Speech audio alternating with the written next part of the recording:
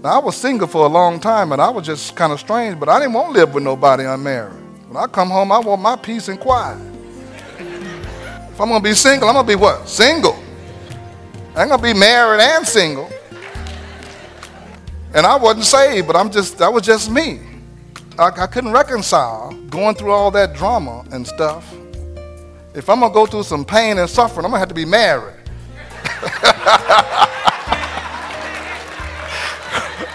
Glory to God. I ain't going through this single. Glory to God. I'm going to argue with somebody. I'm going to be married. We got to fix it now. This is Jerry G. Martin, and welcome to the Light of the World. I'm bringing you a message over the next few days called The Top 10 Reasons for Not Shacking. Call someone you know that may be in that living arrangement and have them to join you as you listen to this message today.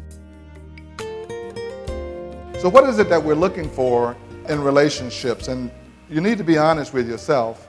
If you are expecting a relationship that will lead toward marriage, you need to have some expectation and some understanding about what your desires and wants are.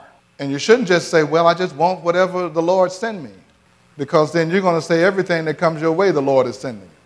When you buy a house, you have some idea of what you want. When you buy a car, you have some idea of what you want. If you don't have any idea of what you want, you will accept anything that comes through. So you should start asking. Even when you ask the Lord said, make your requests known to me. Ask for what you want. You have to have, or you should have, some kind of expectations for what you desire in a mate. But here are some things that I want to point out to you that are important. They may not be important to you at all, but perhaps they are. And if they are, we want to look at some signs and wonders. Number one, and these are not in any necessary order, but we're talking to believers now. We're talking to people of God. We're talking to Christians. We're talking to saved folks, I think. So I'm going to assume we're talking to people who know God and people who are saved. What's the first thing that I should be looking for in a relationship? What is that person's relationship to God? What is their relationship to God? And then how can I tell what their relationship is? In fact, they ought to be at least as committed to Christ as I am. So I'm assuming you're committed. If you're not, then you don't need to have anybody more committed. Maybe they ought to be looking at a sign in your life. Or they're at least committed to Christ as I am. How am I going to know that? Do they spend time with God at all? Let's just start with the simplest. Do they go to church? Do they have a pastor? I've met people before and I said, so what church you go to? Oh, I go to First whatever. And then I said, well, who's the pastor? Oh, that's, right? That's a sign. They probably don't go that often. Do they ever have a godly conversation? Did you have to ask if they know the Lord and if they're saved? So do you know the Lord? Why did you have to ask? How long have you been talking to this person and you have no idea about their spiritual walk with the Lord? Are they dedicated and faithful to the Lord and to a church? Are they at home every Sunday? Or are they going to church? See, when somebody really loves God with all their heart, you don't have to ask them about where they are with the Lord. They'll be asking you. You'll look for them and they'll be at church. They'll be at the prayer meeting. They'll be at church service. They'll be at Sunday school. They'll be at Bible study. Are they recently saved? Or they just got saved when they met you? There are some guys, mostly guys will do this. They'll come to church with you. And they'll come to church with you until they get you. So you're going to have to find out. Don't let them come into church with you be what you look at. Oh, he come to church with me. I've seen men come to this church and I know what they're coming for. And I see the women that bring him, and they just smiling. He's at church, Pastor. I'm like, you ought to be at his church. He's at church. He came to church 3 times. And you say, everybody turn to the book of Matthew, and he's looking at the table of content. That's a sign. He doesn't have a pastor's name. He doesn't know the pastor. That's a sign. You need to wonder about that. If that's important to you, and it should be, because what you're going to want him to do is be at church with you once you get married. But you want to know whether he's a man of God or whether she's a woman of God, then you need to take some time and make some assessments. I told someone not long ago, I said, you know what, typically, this is not the way it should be, but when you're dating, the way we do it, dating is designed to conceal, not to reveal. Now, come on, y'all looking at me like, what? Now, you know you don't tell everybody everything about you when you first meet them. You say, oh, you know what? I'll cuss you out if you go down that road. You don't say, hey, here's my name, but I'll let you know I'll cuss you out. You don't say that.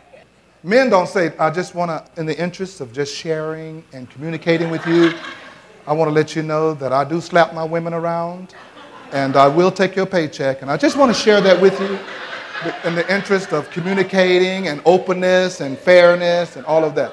We don't do that. We don't say, I haven't had a job in a few years and I don't plan to have one. I just want you to know that, but we can work that out. So what do? We put on our very best, and we conceal those things that might be questionable. So somebody, if you're really serious, you're going to have to do some digging, investigating, observing, listening, stand back a while and taking it slow. Somebody said, what should I do, Pastor? I say, take it slow. Take it very, very slow. Are you equally yoked? Not just as a Christian. He can be a believer, he can be a man of God, a woman of God, but do we have the same doctrinal beliefs? Because you can have different doctrinal beliefs, and you're going to argue about that thing all of your married life. I believe you need to go to church on Saturdays. And somebody said, no, we need to go on Sundays. You both could love the Lord. So you say, you know what? You need to get you a Saturday night. Me. Because I go on Sunday. If that's what you really believe in. You want to be sure that and you ought to, you want a person of God, person of character. Don't be unequally yoked with unbelievers, but I want to be equally yoked with them. Secondly, do some observation. Observe the family background of that person. Now, it's a little more difficult to do these days than it were many, many years ago because we're so transient and people move all around, and a lot of times their families may not even be in the same city or the same state. But the principle is still the same. I was growing up, my mother would say, we always know the family of those people. And sometimes they would say, oh, you don't want to marry in their family. Those men beat their wives. Because they would tell you, no, that happens in that family. So you want to observe when you go around the family. Don't just be so excited, oh, I'm going over that family. No, you are going over there as a CIA agent. You're on a mission. You ain't just going over there like, oh, this is really nice. I'm visiting their family. I want to check this thing out. Are their family together? Are their parents together? Or is this person a product of a broken home where their father has been married 4 times, the mother's been married 4 times, and they think as soon as something happens, let's trade them in. In fact, if you're dating somebody that's been married 4 times, just close the book and get on out. Y'all looking at me, well, you got to give them no, you don't need no, just listen to me. They've been married 4 times. Even if they had 4 husbands or 4 wives and they all died, you still don't want to marry them. Say, Lord, send me another one. Come on, somebody, Lord, send me another one. How do the parents relate to one another? Observe how the parents relate to one another.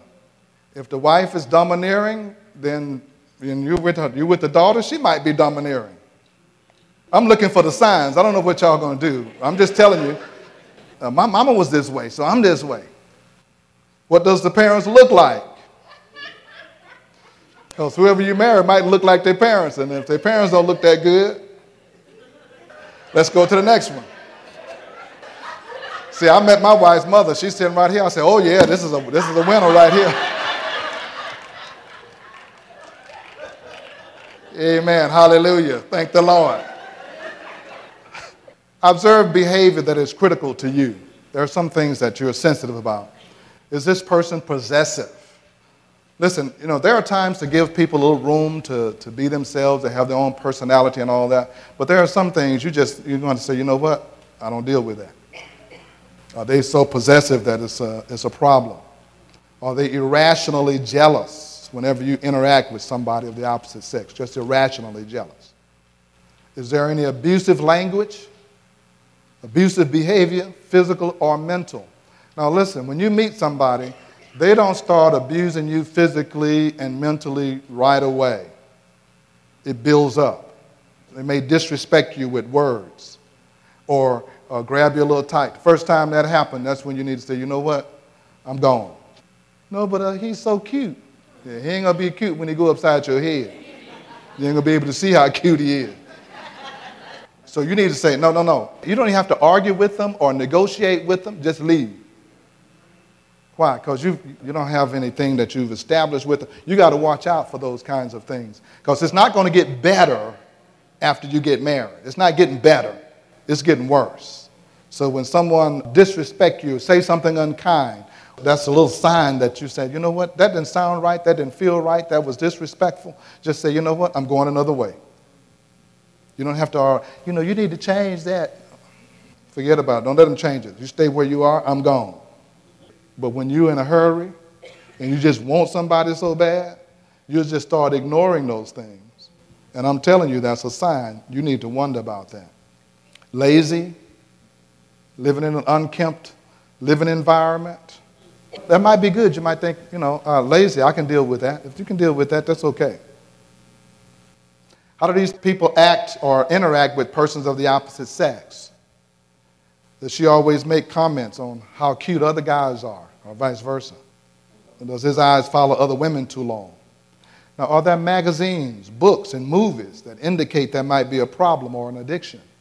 See, what I'm saying, when you're around them, you're covert activity. You're discovering things. You're looking at things. Why has he got these X-rated movies? Or why does she have all these X-rated movies? So one of the brothers said, don't just say it about the men, because the women have equal rights nowadays. They start buying those movies too. So what's up with all of this? I'm talking to saints now. I'm talking to believers. Y'all not even trying to get no unbeliever, are you? One of the biggest problems in marriage is finances. People have financial issues. So I want to go and I want to have a good understanding of how this person manages their finances. Are they a spender or a saver? Are they a spender or a saver? And neither one of those are wrong, but it depends on how is that figure out to you. And a lot of times the Lord will put a spender with a saver together. And that brings balance. Right? You don't need two spenders in the same house. You don't need two frugal people. I don't use the word cheap because they label me with that and I didn't like it. Saver. But that brings balance, but you also want to have a good understanding of which one that you are dealing with. Now, this is for men now, because men are the providers. Are they not the providers no more? They ought to be. So if you're a woman, you ought to be looking for a man who can be a provider. This is Pastor Jerry G. Martin, and I certainly hope that you have enjoyed this sensitive but serious message that we've given to those who find themselves in a living arrangement that's not pleasing to God. It is important to note that for the woman at the well, Jesus offered her living water, knowing her circumstances and her living arrangements before he asked her about them. God wants the church to minister to these couples so that they will come to know him as we minister to them in love and grace. Now I just want to take a moment to give you a special invitation to come and be my guest at the Light of the World. God is doing some tremendous, wonderful things. We've heard testimonies of healing and deliverance and provisions. God has begun this year showing himself strong on our behalf. So come and be my guest. If you are not connected in a church family or a church home, the Light of the World is a place to believe. It's a place to belong. It's a place to allow God to fulfill his will and purpose in your life so that not only can you be blessed, you can bless others. We meet each Sunday at 10 a.m. at 16161 Old Humble Road. For more information, visit us online at www.lowcf.org. Also want to mention to you that our Beacon Bookstore and Gift Shop is operating right here on our campus. If you're a pastor or a church and you need church supplies, communion supplies, Sunday school books, or resource material, just call us at the Beacon at 281-441-2885. That's 281-441-2885. If you're looking for a place to have a small conference or a banquet or a wedding, call the Beacon Resource Center at 281-441-2885. Now for the Light of the World, this is Pastor Jerry G. Martin saying, may the Lord our God richly, richly bless you, and we'll be with you again next time.